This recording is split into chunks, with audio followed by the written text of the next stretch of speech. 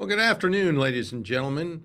I'm Dave Deptula, Dean of the Mitchell Institute for Aerospace Studies, and welcome to the release of our newest policy paper, Bolstering Arctic Domain Awareness to Deter Air and Missile Threats to the Homeland. Now, in an era of great power competition, the U.S. homeland is no longer a sanctuary immune from conventional adversary attack. Both Russia and China have developed a wide array of weapons capable of striking the U.S. homeland. The Arctic is an attractive pathway for launching these attacks. Defending the homeland isn't just another mission set. It's the Department of Defense's primary obligation. And that's why the Mitchell Institute set out to study this topic further. To discuss our report and its recommendations, we have with us today the author, Dr. Gen Lee. And we're also very fortunate to be joined by General Glen VanHerck, Commander of U.S. Northern Command and Commander of NORAD.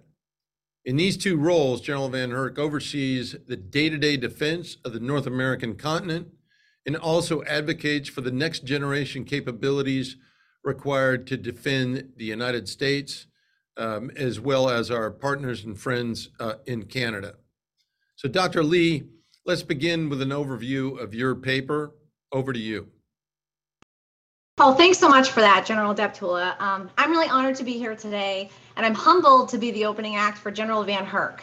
He has been such a vocal advocate for U.S. Northern Command at this really critical time when the Arctic is emerging as a real center of gravity for strategic competition.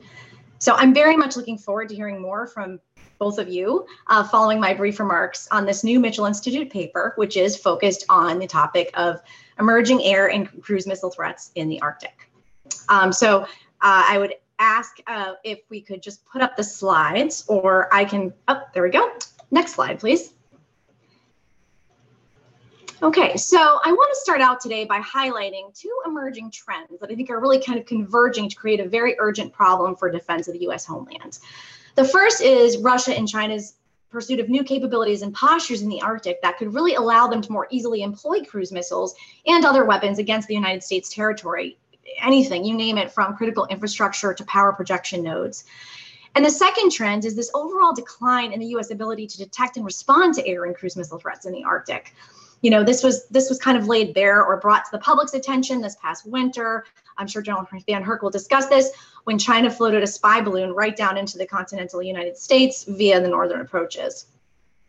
So I think taken together, what these trends suggest is that the Arctic is becoming a highly attractive staging ground for cruise missile attacks.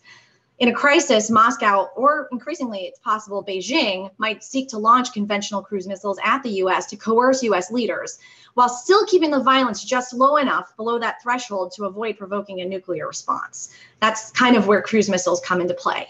And so this is a really tough problem, and there are no easy answers. Cruise missiles in particular are hard to detect, and they're hard to shoot down. But in talking to NORTHCOM and NORAD leaders for this study, what really became clear is that just because it's hard doesn't mean we can take a totally reactive stance to this problem.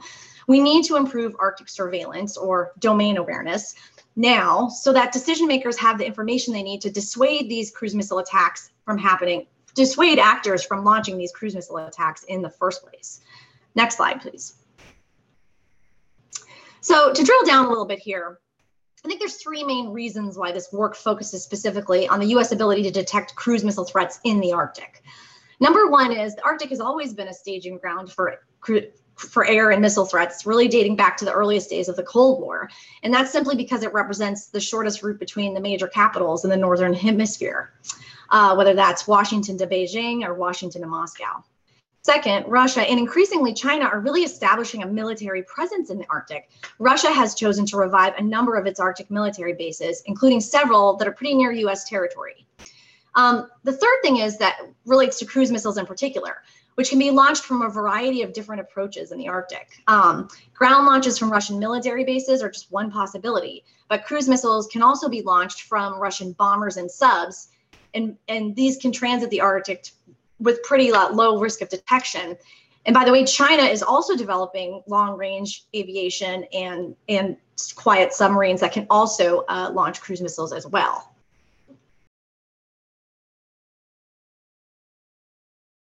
So as China and Russia explore these options for attacking the US from Arctic approaches, I think cruise missiles are already obviously standing out to them as an attractive option. And this is chiefly for a couple different reasons. One, they tend to be lower cost than ballistic missiles. And second, they're definitely more difficult to detect. So while ballistic missiles tend to fly on a very predictable trajectory, cruise missiles are not that way at all. They're highly maneuverable. Their heat signatures are much lower than ballistic missiles. That makes them harder to detect. They fly low to the ground. And so this makes them very attractive assets for our adversaries who want to launch surprise attacks or get their missiles through our defenses. So, this cruise missile threat's been evolving for a while, but even as this threat's grown and sort of the undetected nature of threats in the Arctic has become more apparent, the U.S. has nevertheless really steadily been losing its capability to defend against air and cruise missile threats, or missile threats of any kind, really, from the Arctic approaches. And this is interesting because during the Cold War, detection of long-range aviation of Soviet bombers was a huge deal. And we built up a whole chain of radars in the Arctic to detect those bombers, known as the DEW line. But after the Cold War, the U.S. got very distracted and really lost its focus on the Arctic. And today, as a result, we really don't have much capability up there to detect cruise missile threats. Instead what we have is this limited ballistic missile defense system that's primarily geared toward North Korea and some extremely limited capability to intercept other adversary air and missile threats with a very small number of fighters, and an even more limited sort of air defense capability that's really only centered around the national capital region. So today, this is just all to say that today, much of our missile defense approach sort of implicitly relies on deterrence. This idea that if the adversary did launch an attack on the US, we would respond. That is the thing that will stop them. And that's fine, except that, of course, we prefer not to have the adversary launch missile attacks in the first place. So our legacy approach to missile defense is sort of to just deal with things right of launch. And as these cruise missiles diversify and grow in number, I think DoD is really kind of coming around to this idea that that's not good enough, that we need more of a comprehensive approach that looks at left-out launch. And so the idea here is to look at a broader concept of missile defeat, which goes from very early indications and warning all the way through the intercept of a missile. But really the focus is on getting left of launch, kind of having those early indications and warning. And so there's two real main components to this. One is domain awareness, this idea that we just really need to have robust surveillance capabilities day to day to know what's going on in the Arctic on a daily basis, and then track those threats, including cruise missile threats, once they emerge. And then the other is information dominance. So once you're able to synthesize all this, once you have all this information about what's going on in a given region and what the threats are, you need to be able to synthesize it together and get it to decision makers very quickly. And the idea is if you can do these two things, you empower decision makers to act earlier and dissuade bad actors from bad behavior.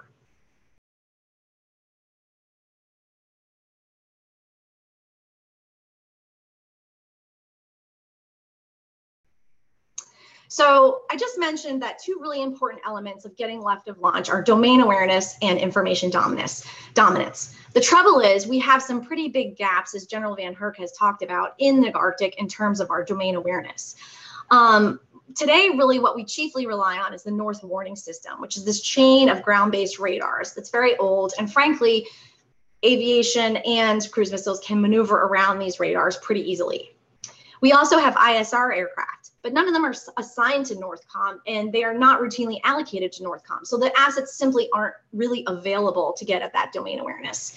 And then we have some legacy space architecture, but that's not so useful because it's primarily geared towards tracking and detecting and tracking ballistic missiles, not cruise missiles. And so what all this adds up to is a pretty significant gap in domain awareness. Also, issues with gaining information dominance. So once we have this, once we sort of know what's going on in the environment, we need to be able to get the information to decision makers quickly. And there's a couple of different problems here. First is that the cruise missile threats are difficult to distinguish from other types of aircrafts. And even if you can see them, the time to communicate that information to senior decision makers is far too long. And another problem is because it's hard to identify these threats and distinguish them, the U.S. often wastes resources. We'll often scramble fighters to go up and look at cruise missile threats and what we think might be a cruise missile threat or an adversary aircraft, only to find out it's a small general aviation aircraft that's wandered into the wrong place. So there's a lot on this chart here, but the bottom line is we have these serious gaps in domain awareness, and there's really not going to be any one silver bullet solution for this. What's really needed is a more comprehensive approach that's really focused on the left side of this chart in green, which is the left of launch capabilities. We want to stop adversaries from considering cruise missile attacks in the first place. So the goal is really to improve our ability to detect adversary changes in behavior very early and then communicate those changes to senior leaders so they have more options to dissuade that bad behavior. So if you look at the bottom of this chart, there's a blue triangle, and basically the idea is that if you get left of launch, you can give decision makers more time and more options that are less escalatory than actually having to go intercept a cruise missile, whether these options are diplomacy, economic pressure, even moving forces just to signal that we know the adversary is thinking about a cruise missile attack. Of course, we're not going to be able to field all these capabilities at one time. We just don't have the resources and, frankly, the time to do this effectively. But there are a few short-term solutions that we can pursue to get the most bang for the buck and improve our domain awareness in the Arctic. So if we think about detection requirements left of launch, they broadly fall into three categories. The first is regional threat awareness, and this is what I was talking about with day-to-day indications and warning. Are adversaries moving their forces around in the Arctic or making other logistic preparations? We want to know about that. A couple, I think, interesting short-term solutions here can be continuing to partner with commercial satellite companies for both sensing and communications. Right now, we don't have a lot of good satellite sensing and communications capability in the Arctic, and the commercial sector is moving fast in this direction. Another existing option for day-to-day Arctic domain awareness is certainly to do more with our MQ-9 Reapers. The Air National Guard has a force of about 30 Reapers, largely used for training. Those could easily be moved up to the Arctic to do day-to-day domain awareness. Now, once you've done your day-to-day sort of regional threat awareness, the next step is to actually, if you get some indications and warning, you want to be able to track suspected strike platforms and then continue to maintain custody of them. And there's lots of different sort of combinations of sensors that would be good for this. I want to just call out a couple. Over the horizon radar, which can see out to 4,000 nautical miles, is a very important asset, especially up in the Arctic, to augment some of the other sensing capabilities that we have up there, primarily the North Warning System. But you could also imagine that working in concert with MQ-9 Reapers and other aircraft to the extent they're available to help us neck down and identify those cruise missile threats. And so really thinking about different combinations of sensors that could be operated in the Arctic together to get at that fuller picture is going to be really important. So moving forward, I think there's sort of three main recommendations I want to highlight for you all that we came out of from this work. First is because it would be helpful to sort of experiment with these sensors to get some short-term solutions into the area right away, it might be worth DoD considering a joint capability technology demonstration. And what this would do is pull together sensors in different concepts of operation to test out how they work together and how much they can improve domain awareness in the Arctic. Related to this, it could be beneficial to create a separate North American Defense Initiative, a fund that's really dedicated for looking at Arctic domain awareness. And I think this has two purposes. One, it can be used to fund any promising technologies that emerge from the Joint Concept Technology Demonstration. And two, it sends a signal that Homeland Defense today really is about the Arctic region. This is really a huge threat, and I think making the connection between the need for detection in the Arctic and Homeland Defense of North America is really important. The other thing to really highlight here is for the Air Force in terms of exploiting existing inventory to do more with domain awareness in the Arctic. And here's where I think the Reapers and the Guard can make a real difference. And also, just continuing to push on the acceleration of other key assets that could really help improve, accelerating the acquisition of key assets that could really improve domain awareness. And these include things like the E-7 Wedgetail, which the Air Force is buying, but could buy sooner and in more numbers to improve its ability to do search and track of air threats. I think these kinds of things could be very important for also bolstering domain awareness. So in closing, bolstering domain awareness in the Arctic is really going to be critical for getting after this air and cruise missile threat problem. I'm looking forward to hearing more from General VanHerck and General Deptula, and appreciate your time today. Well, thanks very much for that overview, Caitlin. Now, General VanHerck, what I'd like to do now is offer you the opportunity to share your command perspectives before we dive into questions. So you've got the stick. Well, thanks, General Deptula. I always enjoy talking with you and the Mitchell Institute. Dr. Lee's obviously done her homework. A lot of the themes that I've been saying are embedded in the work that she's done. Appreciate the opportunity to be on here with her. We do need more voices educating, as she's doing, about the challenges we face with defending our homeland and the challenges that we face in the Arctic region as well. I concur totally on the importance of the Arctic. 52% of the NORTHCOM AOR is in the Arctic, from the North Pole, into the Indo-PACOM area, EUCOM area. It's a vast expanse, and it's increasing in its importance each and every day with environmental change, commercial travel, access to resources, and all of those create opportunities and they create vulnerabilities. It's the shortest path to our homeland from potential adversaries such as the PRC or Russia. And now there's more access and opportunity there, which will create the potential for friction, strategic competition. So the importance of the Arctic can't be overstated, candidly. To be, influencing there, we have Russia, China, others trying to change international norms, rules, and laws through their activities in the Arctic. And to ensure that we have a stable and prosperous Arctic, we need to be there. We need to be present. We need persistence. What I say oftentimes is to be on to use the football analogy, to play the game, you have to be on the field. And sometimes I say we're in the locker room developing a game plan. I would point out that NDAA, the National Defense Authorization Act of 21, directed me to do a study on what capabilities are needed in the Arctic by DOD. I am the DOD designated Arctic advocate for capabilities, and I completed that study and turned it in May of last year, in 22. Probably not in time to really fully inform last year's POM, but I look forward to seeing what comes out in the budget here in the near future. All of the services have Arctic strategies. The department is redoing their 2019 Arctic strategy. I look forward to seeing them fund those Arctic strategies in accordance with what I would say is the White House's number one tool, if you will. What they said was national security in their Arctic strategy is crucial, and that means DOD has to be part of that discussion. I look forward to moving that ball down the field. I do think future integrated air and missile defense solutions look different than they do today, and they must be more broad, global in nature. We've typically approached these from a regional perspective with boundaries on a map that were artificial in nature.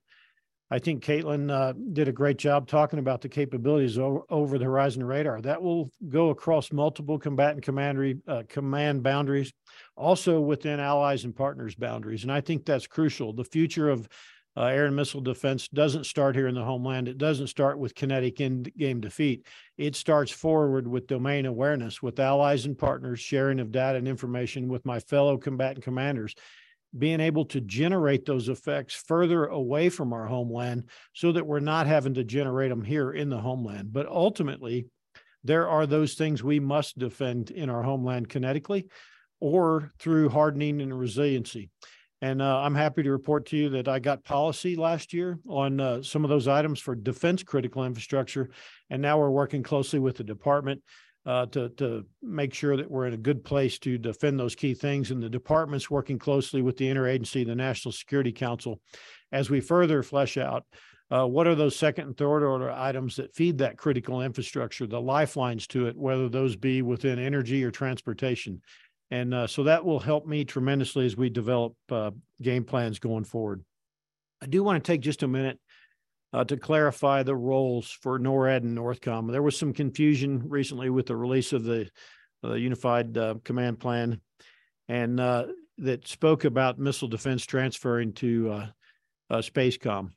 Portions of advocacy, the Global Sensor Manager, those things did transfer from STRATCOM to SpaceCom, but NORAD still has the threat warning mission. NORAD still has attack assessment, and NORTHCOM still has ballistic missile defense. NORAD has the cruise missile defense mission. So none of that transferred over. I just want to make sure that we're fully aligned there and get that on the table. So while the Arctic region is critical, Caitlin, what I would say is the threat environment is much broader than just the Arctic. Certainly, the Arctic has to play into the defense of the homeland. But as you pointed out, I would say threats are all domain. And I look from undersea to space and cyberspace and everything in between, and from all axes. Right now, they're developing capabilities, potential adversaries to approach, such as fractional orbital bombardments that may approach from the south, or long-range ballistic missiles that don't have to come over the pole. They can actually come from south or west. And so we have to look at the broader context as well of potential threats to our homeland. I would point out that despite the challenges that we've seen Russia and Ukraine face with their logistics and their command and control, they still remain a very strategic threat to our homeland with conventional capabilities and certainly nuclear capabilities. The Russians, along with the PRC, the primary pacing threat in the department's strategy, have actually been just as aggressive as they ever have been, especially Russia here recently in the maritime domain, undersea, as well as surface vessels, and in the air domain. So they haven't slacked up, and they've been conducting what I won't call it interoperable opportunities or activities with the Chinese, but I will say they've been working in concert with each other here recently, and we're going to see more of that as they move forward, I suspect. We did see yesterday public messaging out of Russia with regards to their submarines, their advanced submarine capabilities, as they continue to field submarines that potentially hold our homeland at risk. So while we focus on cruise missiles and talk about that, I would tell you deterring the action in the first place, as Caitlin talked about, preventing that submarine from getting in a position to launch a cruise missile or the airplane from even taking off by giving deterrence options and if required, defeat options before their threats to the homeland is absolutely where we're focused in our strategy. And so the strategic principles that I put in place, number one, when I took command nearly 3 years ago, it will be 3 years in August, was domain awareness that Caitlin talked about. You can't deter and you can't defeat if you can't detect. The department's done some great work there with funding of 4 over-the-horizon radar capabilities and working with Canada. They funded 2. I'd like to see 1 more if we could make that happen.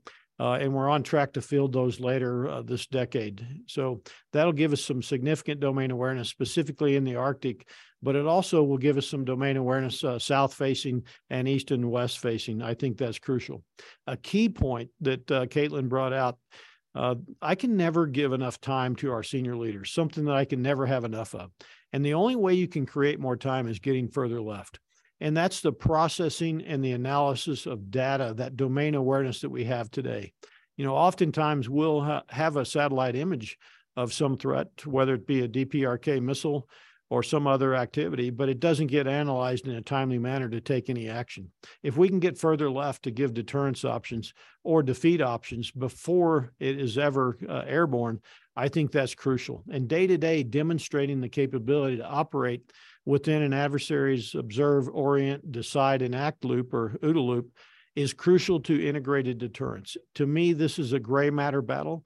I want any potential adversary to believe every day that they could never be successful in achieving their objectives by bringing us to our knees or delaying or disrupting our force flow or destroying the will. And that's what our campaign plan's focused on each and every day, demonstrating that through overt activities or passing information through covert and clandestine means to ensure we shape the behavior, not of just PRC and Russia, but of individual decision makers. It's about shifting the mindset. As I mentioned, we did get defense critical infrastructure policy. I conducted a commander's estimate, essentially a plan of how we would defend that critical infrastructure, and I look forward to hearing back from the department. What I would tell you is that in the near term, I broke the commander's estimate up into essentially the current FIDEP and then kind of a further out. Working on the current FIDEP, we'll work on what I just told you, resiliency, hardening, deception, denial, along with defending the key critical infrastructure. But I think the future of Homeland Defense looks vastly different than it does today. That domain awareness will be important, but that domain awareness needs to feed a globally integrated air and missile defense capability where you can do real-time collaboration. Think of JADC2. And you can do that with allies and partners so they can generate effects forward for me. But it also involves getting away from competition with my fellow combat commanders for fighters or AWACS or tankers and getting unmanned autonomous platforms with domain awareness capabilities with effectors that are both kinetic and non-kinetic that we can think of as airborne, but also maritime that we can utilize in the Arctic, or we could utilize off the eastern seaboard, the western seaboard, or around the globe, wherever we need to be. To do that, I think there's some homework that needs to be done. I concur with the recommendations that Dr. Lee made. I think there's some great recommendations there as we look to going forward. There will be some policy work that needs to be done. Flying unmanned autonomous platforms are likely a policy challenge that we'll have to work through. Sharing of data and information are policy challenges as well, and cultural challenges. But the bottom line is, I'm not worried about where the data and information comes from. It's just sharing it so that we can have processing and dissemination for decisions quicker, which equals deterrence in the long run, or integrated deterrence. And so I'll pause there. General Deptula, pass it back to you. I look forward to your questions and discussion. Well, that's great, General VanHerck. I really appreciate your comments. So let's dive into some of the issues a little bit in a little bit more depth. Modernization of Homeland Defense was not a top priority after the Cold War, but as we saw in Caitlin's presentation and your remarks, we're seeing it become more so today. So could you elaborate on the threats that we're facing from a Homeland Security perspective, just a little bit more detail? You bet. So as I mentioned, threats across all domains, undersea to on orbit and cyberspace in between. Caitlin covered it well. Airborne threats, the threats we face that are different today than the Cold War when the current systems were developed, are capable of standing off with low radar cross-section cruise missiles, firing those from over their homeland, their territory, and evading the platforms or the capabilities that we have, such as the North Warning System today. They can stand off and do that from Russian territory, and PRC can forward deploy and do the same kinds of things, and expect them to be about 8 to 10 years behind Russia for kinetic capabilities. They can do it from those incredibly quiet submarines as well that present challenge. And now we have submarines from the Russians in both the Atlantic and the Pacific. So they're in their Northern Fleet and their Pacific Fleet. And that's decision space as they will become persistent proximate threats, and they can park those off the coast every single minute of every day of the year in the future. And that's decision space that is taken away from our nation's senior leaders. And we haven't experienced that in the past. She mentioned land capabilities right across from Alaska, where some of our most strategic assets are, whether they be missile defense radars, missile defense capabilities, such as our ground-based interceptors, the 105th Gen fighters up there, the Port of Valdez and oil, and utilize ground-based capabilities, mobile ground-based capabilities that are hard to target with cruise missiles and hypersonic cruise missiles as well. I worry as well about disguising on commercial vessels the potential to house containerized cruise missiles or other threats. That's something that we have to keep an eye on going forward as well. So that's just the air and maritime domain. Candidly, General Deptula, I'm most concerned about the cyber domain and the threats that are in our homeland today, where the vast majority of the critical infrastructure required to project power from the homeland resides in the private sector. And the vulnerabilities there oftentimes are a domain awareness gap. I work closely with Jen Easterly and obviously General Nakasone. CIS is doing a great job of bringing in those partners, but I think there's still work to be done there. The UAS, the small UAS threat, is going to be a significant challenge as we continue to go forward. We haven't seen that emerge as a kinetic threat here in the homeland. It's certainly a threat from an ISR perspective, surveillance especially. It's a threat across our border. We see vast amounts of surveillance by cartels to enable the migration, and we see drugs being chauffeured back and forth across the border.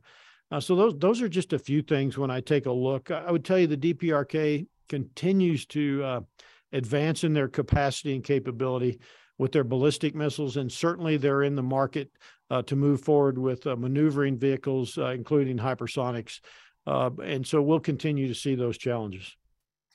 Well, thanks for that. A bit of a follow-up. Besides gaining new capabilities, how are some of our potential adversaries posturing, training, and operating, quite frankly, to attack our homeland? Well, first, I want the people listening to understand is I don't see immediate intent. What I do see is the development of capability, and that development of capability is there to deter us from getting into a regional crisis or conflict and projecting power from our homeland. Desert Storm truly was shock and awe, and they watched how we built up combat power and projected combat power, and they're developing those capabilities, as Caitlin pointed out, to hold us at risk with the intent to do it below the nuclear threshold. To me, that erodes strategic stability when you have limited opportunity on how you're going to respond to that. And we just need to understand that an attack on our homeland is incredibly destabilizing to the global environment, if you will. So how are they posturing? Well, I mentioned it a little bit. We're certainly seeing Russia activities, undersea activity off of both coasts and across the Pacific. I won't go into detail, but we've seen it here recently for long periods of time. And we've seen them conduct those activities in cooperation with the PRC as well.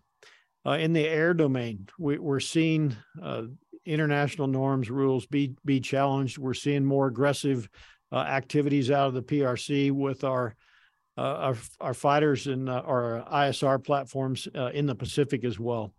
Those are just a couple of examples. There are absolutely, and I like to say every day, we're under attack in the cyber domain and the information space. Their preparation of the battle space through the use of the cyber domain for critical infrastructure, they're attempting to do that each and every day.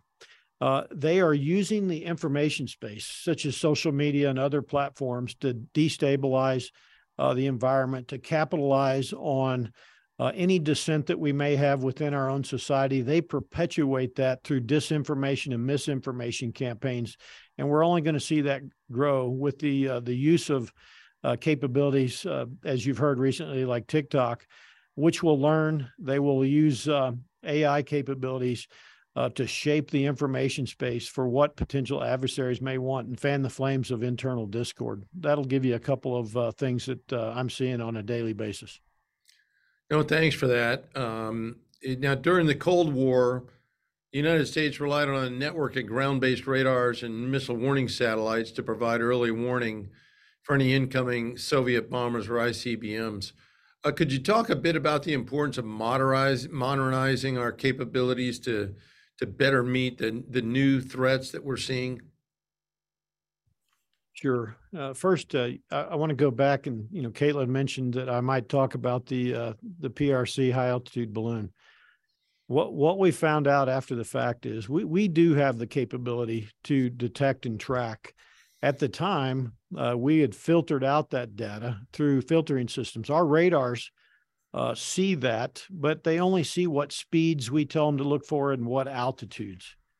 So we've adapted based on intel and the threat that we see to ensure that we have better domain awareness.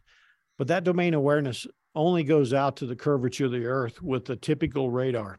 And so with those over-the-horizon radars will give me the ability to see much further out. And that's decision space that gives me options that I talked about earlier to either posture forces or provide the Secretary of Defense or the President with the opportunity to make a phone call. Those are crucial to us. Now, over-the-horizon radar is not the end-all be-all solution. We still need to modernize the legacy North Warning System, and internally here around our country, the radars that we have. I've asked for, in my unfunded priority list, some mobile, they're three-dimensional radars that will give us significant capability. But in the long run, we'll have to do some more work there. What I would point out is I don't want the folks to think about over-the-horizon radar as a single entity. I want folks to think about that as the far-reaching domain awareness. And what you do with that data is what's going to be crucial. And it needs to go into a global integrated air and missile defense, something that will be able to track and as well provide fire control solutions, whether those be kinetic solutions or non-kinetic solutions. And this is where air and cruise missile defense of the homeland ties into over-the-horizon radar capabilities and also ties into the future defense of Guam, et cetera. It's not regional. It needs to be a global perspective and sharing of data and information, enabling real-time collaboration to generate global effects before the threats are threats to the homeland. Very good. Now, the Arctic's obviously a very unique operating environment, given its climate, massive size, and lack of infrastructure or population centers. So how do these factors shape how NORAD Northcom needs to look at developing an effective, sustainable solution? I'm guessing part of that's why space-based and UAV solutions are really attractive. Yeah, so I couldn't agree more. We've got to get to space faster for threat warning or attack assessment capabilities. Certainly we're there today, but we're challenged with hypersonics. And so look forward to Space Force fielding their proliferated low Earth orbit capabilities. I think we need to get with those unmanned platforms that allow us to operate longer loiter in a very, very harsh environment with the undersea capabilities. But the fact is, humans have to be able to operate in that environment, operate systems as well. And so I look forward to the services as they move forward with their strategies, buying down risk through research and development for capabilities to operate there that will operate in a harsh, cold environment. Just as important to that is the human element and buying down risk and thinking about how we're going to operate in that environment. I think there's much work to be accomplished there. Now, the Ted Stevens Center stood up recently. Last August, I opened it up, and the Ted Stevens Center is under the Department of Defense, but under me as a combatant commander. And they're doing incredible work on education about this environment. They're doing incredible work with the industry, academia, to educate and hopefully buy down that risk to operate in the environment that you're talking about. I think the commercial entities that Caitlin talked about, there's been significant investment by commercial entities of satellite capabilities to operate there. That's funding that the department saved because we're not launching those satellite capabilities, but we can have access to those and develop our own encryption and capabilities to not only communicate, but have data and information sharing. So unmanned platforms then become more likely to be able to operate and pass data and information in that environment. Oh, thank you for that. Now, Caitlin, in your report, you identified the importance of addressing missile threats left of launch. Could you walk us through that logic a little bit in more detail? Sure. Thanks, General Deptula. So, and we kind of think about the legacy approach to missile defense or kind of dealing with these air and missile threats to the homeland. We've thought about it in terms of sensors, battle managers, and shooters. I sense an incoming threat. I use air battle management to do command and control of the airspace, and then I use a shooter to try to take down that threat. But when you start to talk about cruise missile salvos, how big are they? How many different targets are they going to hit? How many fighters do I even have available to scramble to intercept those cruise missiles or those aircraft that are launching those cruise missiles? It becomes a really hard problem and sort of an almost impractical problem to deal with. It's overwhelming. And so then you have this choice of, do I just rely on deterrence? Do I just assume an adversary would not dare attack the U.S. homeland for fear of retaliation? Or am I actually worried they might? And the homeland has been attacked before, and we have responded, if you think about Pearl Harbor and 9/11. But as General VanHerck said, that's incredibly destabilizing. That's not the situation we want to have. And so this legacy approach to missile defense is not really working. And so the idea of missile defeat, and it's still, I think, an idea, General VanHerck may have more to say about this, is an idea that's sort of evolving in the DoD. There's no formal definition in the DoD dictionary. But missile defeat is this idea of, I want to get left of launch. I don't want to just wait until an attack is imminent. I want to actually understand what's going on in the airspace, and I want to let my leaders know, my political leadership know about it, so that they can take steps to dissuade the adversary from launching those attacks in the first place. The adversary might be tempted to do this because they're trying to keep the U.S. out of a conflict, for example. So U.S. leaders need to know about this so that they can take action to gain the upper hand in this political bargaining. That's very good. And you anticipated my question in defining the difference between missile defeat and missile defense. So let me ask General VanHerck how NORTHCOM and NORAD are working to operationalize this notion of missile defeat and get as far left of launch as possible. Thanks. First, I think Caitlin did a great job, and I agree with everything that she said. What we've been doing since I got here. So I took command in August, and in September, we held globally integrated exercise, or global information dominance experiment 1, and really opened my eyes to opportunities. And that one was focused a lot on sensor to shooter. And I saw the opportunities to focus on sensor to decision maker to get further left, like Caitlin's talking about. And so I focused my team on the next 3 guide series that we did, our global information dominance experiments, to do exactly that, and to bring in my fellow combatant commanders and even allies and partners to use the domain awareness that's available to us to share more domain awareness and process it faster with artificial intelligence and machine learning. I'd point out humans are always the decision maker. So don't, when I talk about unmanned and autonomous platforms and AI, we're always focused on keeping a human in the loop. What I'm focusing on is processing that data much quicker to get further left. And we've demonstrated that by using not only military domain awareness, but commercially available domain awareness. Think about publicly available information that's out there.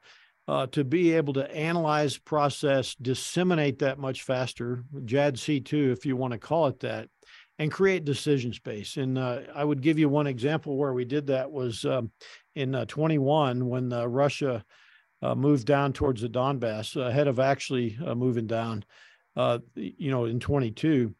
We analyzed the data, the real data that was available, and we were able to gain 3 days of decision space. And that gives you defeat or options sooner. And so how do you do this with missiles? And then what Caitlin's really talking about is missile defeat here. You do it with onboard AI and ML on satellites, where it processes and disseminates it immediately to give you decision space. That's one way to do it. Think about supply chain options and interdiction to gain access to be able to deny and defeat much sooner. From me, it's about global collaboration, generating that effect forward with domain awareness, potentially from allies and partners sharing domain awareness and generating a deterrence or a defeat option if we need to. But to me, ultimately, this comes about data and information, General Deptula, and using that data and information in a timely manner to disseminate it. That's great. And it's a wonderful segue into my next question before we move over to the audience. But you've talked about the need to avoid strategic surprise via improved domain awareness. And Caitlin, your paper identifies several areas to improve domain awareness, including new sensors and better systems to process sensor data. Do you currently see the domain awareness challenge as primarily a data collection problem, a data processing problem, or both, or more? First, you, General VanHerck. Yeah, thanks, General Deptula. Actually, I see it as more. It is certainly a data collection problem. When you have low radar cross-section capabilities, you can't see. We need capabilities such as over the horizon radars to give us that domain awareness. But it's also a processing problem to process it in a timely manner. Why I say it's more, it's a cultural problem and a policy problem as well, to be able to be comfortable with sharing data and information, data that currently is stovepipe sometimes from policy or legal considerations within either the intel community, or we can't share with allies and partners or receive because they haven't made their systems resilient enough and secure enough that we trust those things. So we have to work much more beyond just the data acquiring, processing. I think it's a bigger overall challenge for us, but we have to get after it. It's that cultural difference that I alluded to. Caitlin? Yes, sir. General VanHerck covered this beautifully. I mean, I agree that there's clearly like an information sharing problem, and there's I think there's 8 Arctic nations in the Arctic Council. I mean, there's a lot of countries up there with stakes, and so getting them all to work together and share information, obviously a challenge. Getting military and civilian leadership to wrap their minds around what is artificial intelligence again? Like, how does this abstract thing help me? That's a huge cultural challenge.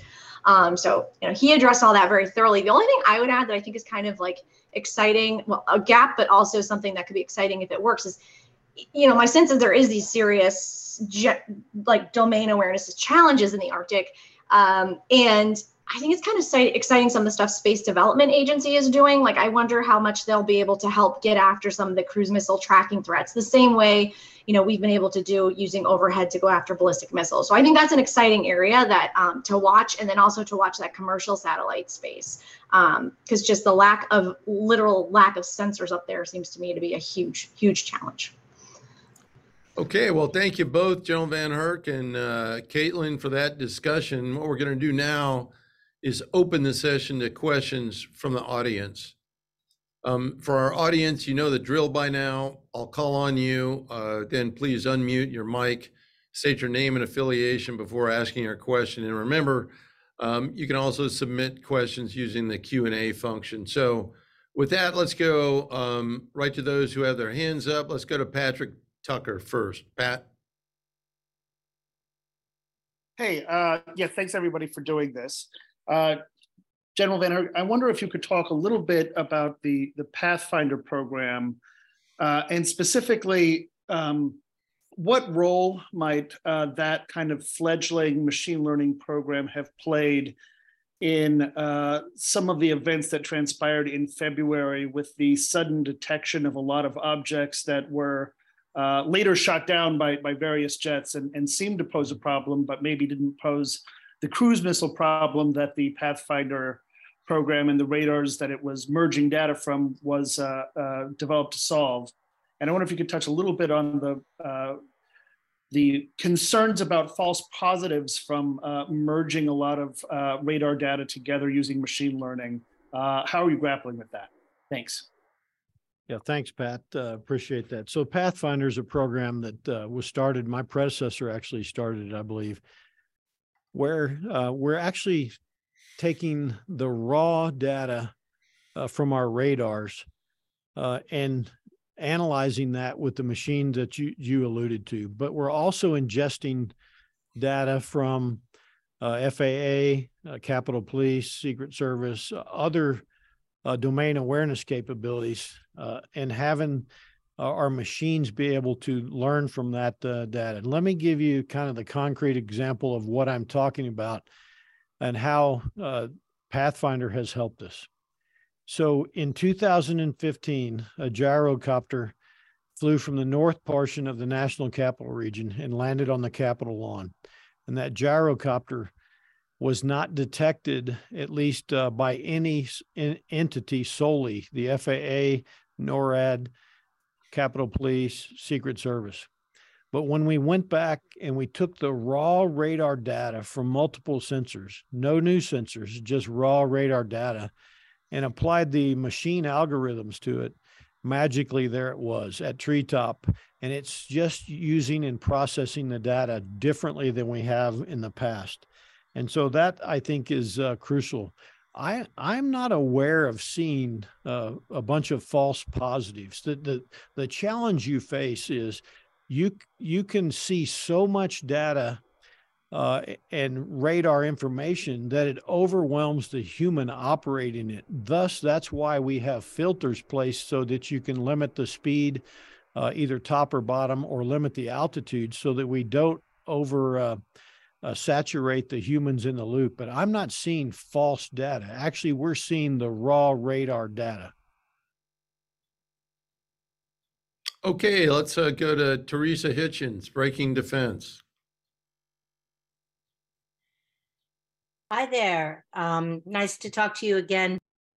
So I was wondering if General VanHerck could talk a little bit more about, if you could talk a little bit more about your commander's estimate on critical infrastructure, and when you turn that study in or review in, and what kind of, just elaborate a little bit on what that means, what you were looking at, and what you hope might come of it. Thanks. Yeah, thanks, Teresa. So one of the things I advocated for when I got here in my strategy was a policy on what I must defend. It's really hard to come up with an operational plan or advocate for resources if you don't fully understand what you're defending. I got that at about my 2-year point in command, and asked them to task me to do a commander's estimate, what it would take to defend that defense critical infrastructure.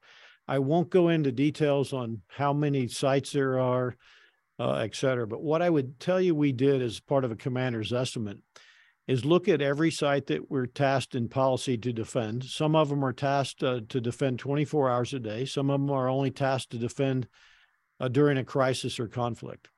And we broke that down as what does it take to defend? And you think, first of all, from the air domain, but we looked at it from cyber perspective, from the air domain, from potential vulnerabilities to precision navigation, timing capabilities, space, everything that would go with it.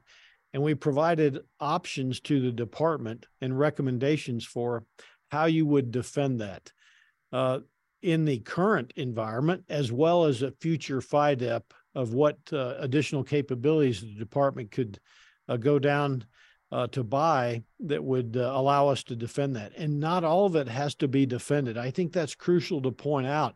It may just be through resilience, such as cyber monitoring, or actually hardening of the facility from a physical threat that allows us to generate the effect the policy drives on us. As far as timing, I'm waiting for the policy to come back from the department that either says, yes, we agree, that turns into a budget that tells me to go defend this and gives me the capabilities to do that. I don't know the timing of that. I'm certainly hopeful that we'll get that before my time ends here and we can move out. Okay, let's turn the mic over to Kimberly Underwood. Kimberly. Thank you, General Deptula and Ms. Lee and General VanHerck. General VanHerck, you mentioned some policy changes that might be necessary, especially with unmanned aerial vehicles flying over the Arctic. Can you kind of elaborate more? And then Ms. Lee, if you have anything to add about kind of other policy changes that are needed in the region. Thank you. Yeah, so I would tell you that flying unmanned platforms, let alone autonomous platforms, will require coordination across our interagency, multiple stakeholders here, from obviously transportation and the FAA to commerce and others, to allow those kinds of opportunities. I think the threat environment is going that way, and it's going to force the discussion. It'll also require the use of the electromagnetic spectrum and deconfliction, those kinds of things. Those are interagency discussions that we have to have that allow us to operate on various spectrums, especially across the globe as well. But those are a couple of the policy things that I see going forward. And of course, the sharing of the information from the various resources that are out there, whether they be intel community resources, ally and partners, vice versa, back and forth. Yeah, and I would just pile on the UAV piece to say, moving down from the policy level to just a more tactical level. What's kind of interesting and intriguing about UAVs in the Arctic in particular is that they have such persistence. You can just keep them up there for long periods of time. I think some steps have been made with current generation UAVs to make them more sort of Arctic capable, worrying about that de-icing capability and things like that. The thing about a UAV is it's up in the air a long time, and then you can throw all kinds of payloads on it. It kind of becomes a flying battle lab. You can put SIGINT pods on it if you want to detect certain force movements. You can put, comms links on it if you want it to become a relay. And even maritime surveillance or sonobuoys. So it can maybe help out with that undersea surveillance. So there's a lot of options with them to kind of just throw different pods and sensors on them. We did this a lot in Iraq and Afghanistan. And so there could be some real opportunities there. And then looking to next gen, as you introduce more autonomy, I think that's when it gets really interesting, because then you can actually start to reduce the manpower requirement associated with them. Very good. Let's shift to a couple of our chat questions. Here's a question, General VanHerck from William Power. Can you speak to your thoughts about the strategic value of Greenland and the potential to develop supporting infrastructure, advanced sensing, and defensive systems with our Danish allies? Yeah, so Greenland is a crucial location for layered defense for me, for domain awareness capabilities, especially for threat warning, attack assessment. I have unfunded priorities within the department right now for infrastructure at Batufik, which is formerly Thule, which are crucial for me in a layered defense. As I look to our Danish allies and our Arctic allies and partners, I see tremendous growth opportunity in Greenland and other places for campaigning, demonstrating capability, readiness, and domain awareness capabilities. So I think Greenland plays a crucial role there. The challenge for me within the department is it's in the UCOM AOR. It's a Space Force base, and getting advocacy out of a fellow combatant commander for my priorities is something that we have to sort through in the processes we have in the department. So we continue to work that. I think it's crucial to accomplishing our national defense strategy through a globally integrated layered defense of the homeland. It gets us forward to generate those effects. Those are some great points that could warrant a whole separate hour discussion all on its own. But be that as it may, here's a related question for you. In your role as a commander of NORAD, you obviously work very closely with Canada, which it should be noted is making substantial investments itself in improving the North Warning System. Are there also opportunities to work with other allied Arctic nations to collectively improve NATO's broader operating picture in the Arctic? Yeah, great question, comment. Absolutely. So I had the commander of the Norwegian Joint Force here this week talking about exactly that. Expanding the collaboration, expanding the campaigning together, expanding domain awareness and information sharing. So there are tremendous opportunities. Our strategic advantage we have over Russia and the PRC is our network of allies and partners, and especially in the Arctic. That is crucial for us, and there's much opportunity there. Okay, well, one more. I think we have time to squeeze in one more here from the chat room from Bobby Skidmore. Considering the divestiture of multiple airborne ISR platforms in the near future, what role do you anticipate space-based ISR and or non-geosynchronous orbit capabilities playing into the Arctic problem set? Well, I see, as I mentioned earlier, the future is going to space quicker. We likely won't completely get away from airborne ISR. The divestiture and the transition from platforms is going to force us to rely more on space-based capability and unmanned capabilities in the future. But the future I see is that persistent stare, including in the Arctic, that space-based capabilities will give us. And I think that's the future way we're going to go. Well, very good. And ladies and gentlemen, unfortunately, we've come to the end of this rollout. And General VanHerck, thanks so much for taking the time to be here today. And to Dr. Lee, thanks very much for an absolutely outstanding paper, which is now available on our website at mitchellaerospacepower.org. So please go check it out. And to our audience, from all of us here at Mitchell Institute, have a great air and space power kind of day. Take care.